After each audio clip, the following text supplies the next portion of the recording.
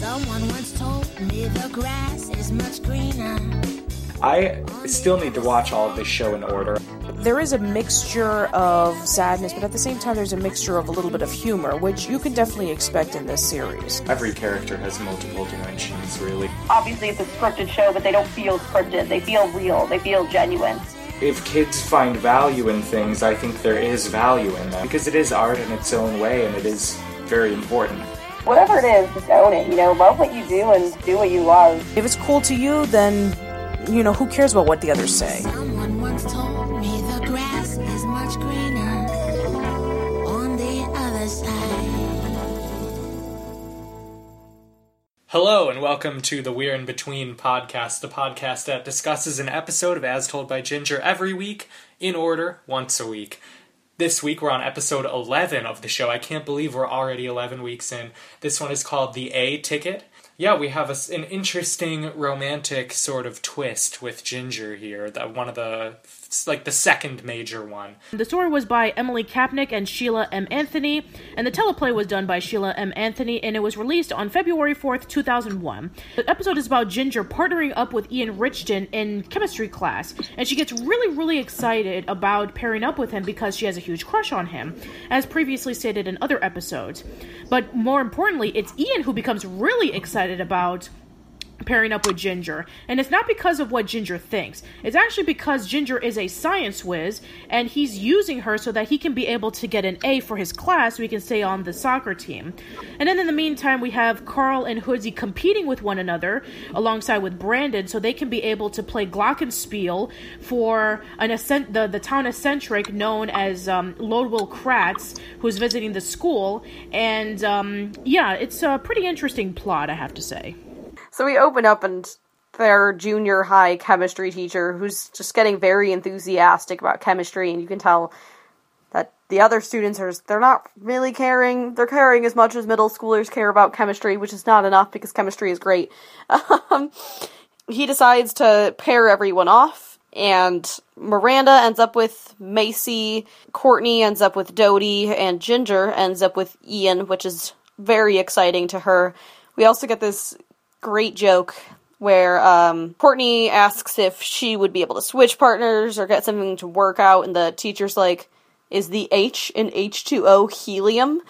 Which obviously it's not. It's hydrogen, for the record. But I just thought it was funny. Classic. So we cut into Ian at the locker room, where he's talking about how excited he is on pairing up with Ginger, and he's talking about how he's going to get the A, that he sees Ginger as an A ticket to stay in the soccer team. And Darren actually hears the whole conversation and becomes really concerned because he knows that Ginger has a huge crush on Ian. And he feels kind of, conflicted on whether he should tell her or not. And he tries throughout the entire episode to tell her, but for some reason or another, things just get in the way for him. Yeah, probably partially because he's uncomfortable about the whole thing, too. He doesn't really know how to bring it up, right? Yeah, as we learned in a recent episode earlier. And I was thinking about this, I hope he gets his headgear off over the course of the show. And no spoilers, obviously, Patricia, but I feel like they're setting that up to happen, that it'll be some big reveal. I don't know, we'll see. I can neither confirm nor deny it. I appreciate it. Oh, can we talk about this band rehearsal? The band teacher is so legit. He's like, the things he's saying are so true to what, cliche jazz teachers say. I'm finally hearing you embrace the space between the notes, which anyone I've ever played with in jazz has said in some variation. Yeah, so it's interesting that out of all the instruments that Carl and Hoodsie are playing, they're playing glockenspiel, which, I don't know, that's not really a common thing to play in band class, is it, Casey? Well, so in my music ed classes, we did learn that you do want to start off like little kids on mallet instruments. There's something tactile and more like our brains respond better to something like that as opposed to a wind instrument. It's less visual. So I get that, but it is weird for a band and not just like a general music class. Yeah. So the music teacher makes the announcement to Carl, Hoodsie, and Brandon because they play glockenspiel. that the man, Lolo Kratz, is going to be appearing at the school, and he's going to choose one of the students to play glockenspiel for him. He wrote a solo, and only one can be able to perform it. And Carl, Hoodsie, and surprisingly Brandon sees them as their hero, which I can understand Carl and Hoodsie because we learn later on that Lolo Kratz is a really weird guy. He invented an aftershave that smells like feet, and he made something out of like popsicles and tongue depressors. He made something out of tongue depressors, so he's like this town eccentric. And seeing Brandon saying like he's my hero too, and it's like, yeah, that's kind of interesting. It's like the equivalent of a kid who's listened to classical music all their lives suddenly announced, I'm a huge fan of Dr. Demento. That's an interesting comparison. Or maybe a much more contemporary one would probably be, Weird Al Yankovic. Right. This is actually a really interesting episode because this is the first episode that we've seen in which Carl and Hoodsie are not getting along. They have a competition with one another because they both want to play the solo in front of Lolo Kratz, and they actually start arguing. They don't speak to one another, which that's actually pretty interesting. Yeah, we did see a little bit of them having conflict with why can I not come up with her name? The woman that Carl wanted to ask to marry, the old woman. Oh, Maud. Yeah. Maud, yeah. We did see a little bit of conflict there. And it's funny because this is another conflict over an old person, essentially. A weird old person, specifically. I feel like there are some similarities between Maud and, what's his name, Ludlow? Yeah, Ludlow Krantz, yeah. Especially with the ending. Oh, yeah. I think a little bit deeper in this one than just the Maud thing, but it does get between them a little bit. They're not talking. We've got that whole issue. We have this great scene going back to Ginger and them where they're just working in lab together, and Courtney phone calls over to Miranda. They're in the same class, but calls her on her cell phone, and she's like, don't you think it's so, interesting that Ginger can just be herself around Ian? Usually when you like a guy, you get all anxious and worried, but Ginger, she's just herself with no problems at all. And I just thought the whole concept was funny to me. This was the first moment I felt empathy for Miranda, because what an awful thing to hear from your best friend. You're really awkward and uncomfortable around boys you like. What was the point of saying that, Courtney? Usually Miranda's the jerk in this friendship, but that was just out of line. Yeah, I couldn't tell if it was just lack of tact or what. Oh, she didn't mean it, I'm sure, but man, those griplings really live in a bubble. Yeah, exactly. So, and we even see that Miranda is not doing very well in her class because she has Macy as a partner, and Macy is constantly messing up. She adds the chemicals in too early and causes it causes the entire thing to smoke, and she starts choking. And we even see Macy wearing one of those old-fashioned gas masks. Right. Macy's such a national treasure. What did we do to deserve her?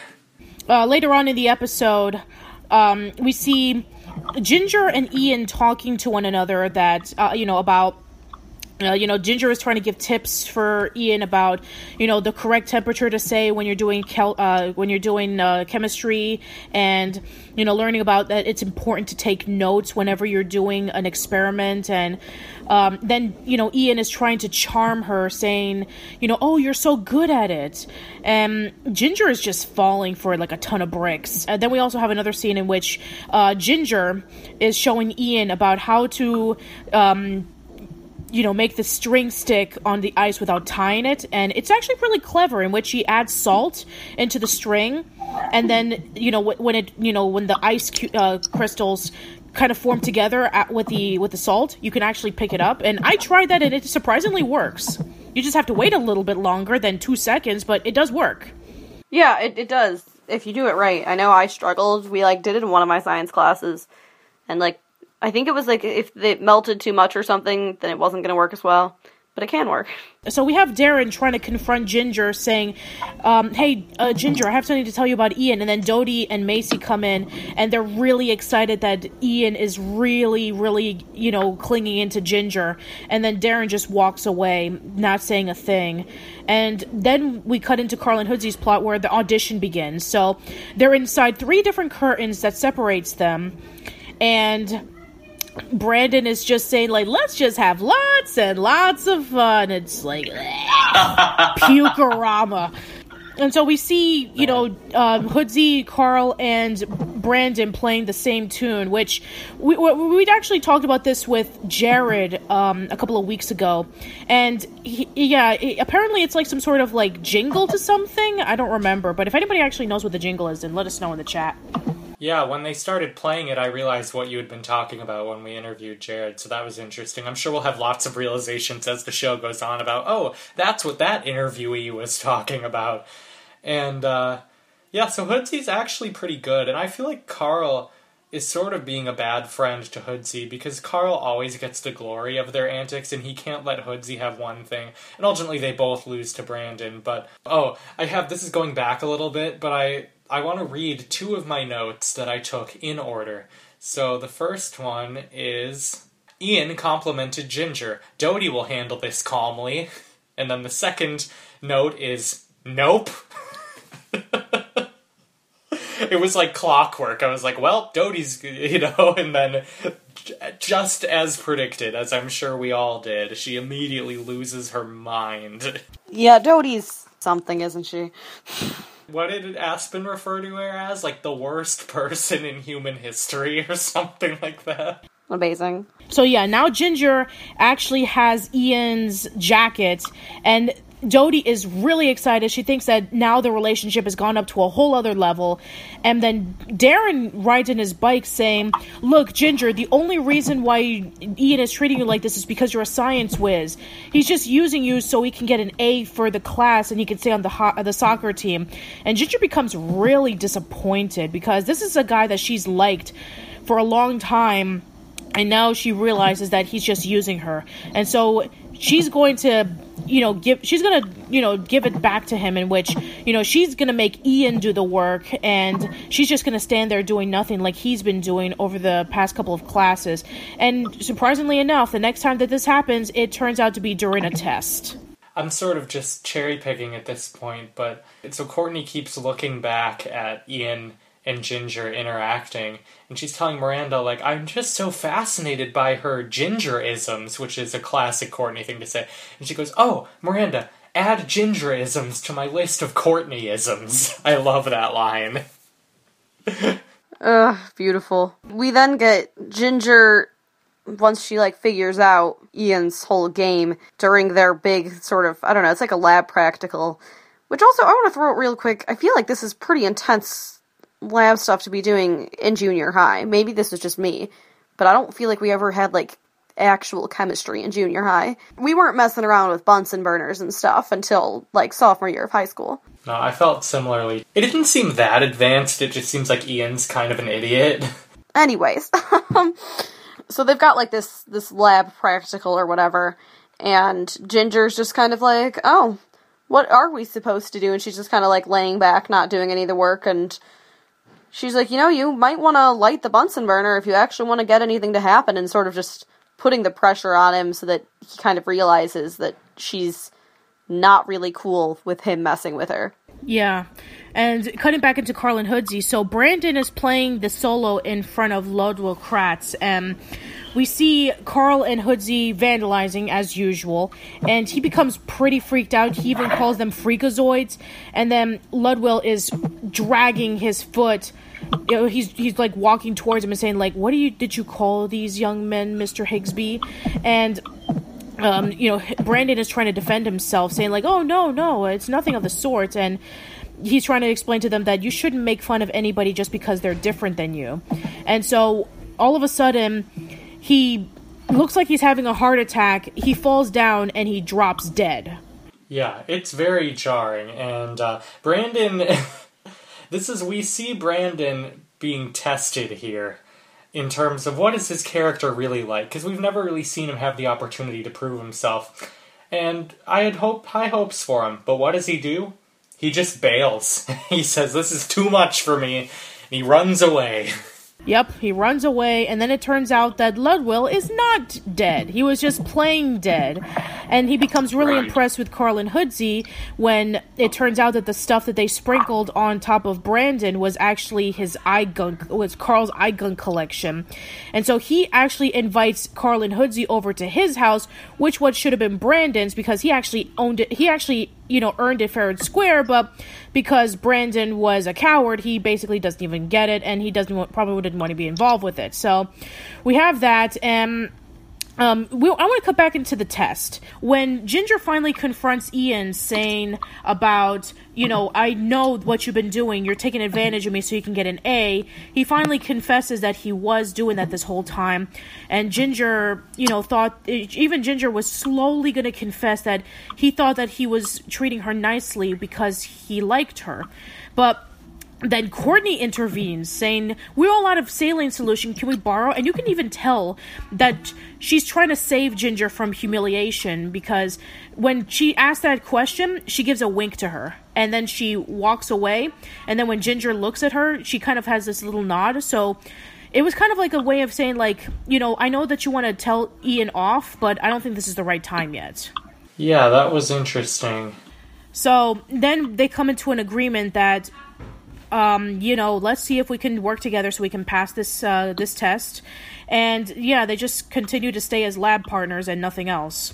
And then finally the episode ends with Carl and Hoodsie going over to Ludwig Krantz's house with boiled eggs. And when they ring the door, there's actually a trap in the floor, and it leads up to the basement, and it's like a whole bunch of weird stuff. And you see like this moose head, and it turns, and it's Ludwig saying, "Shall I ring for tea?" And then there's like a bunch of weird stuff that's all over the basement. And yeah, that's basically how the episode ends. Yeah, they're in essentially their dream lair. Yeah, it's their dream location. It makes sense that they sort of clicked with another weird, eccentric old person. I think that sums up all of our thoughts.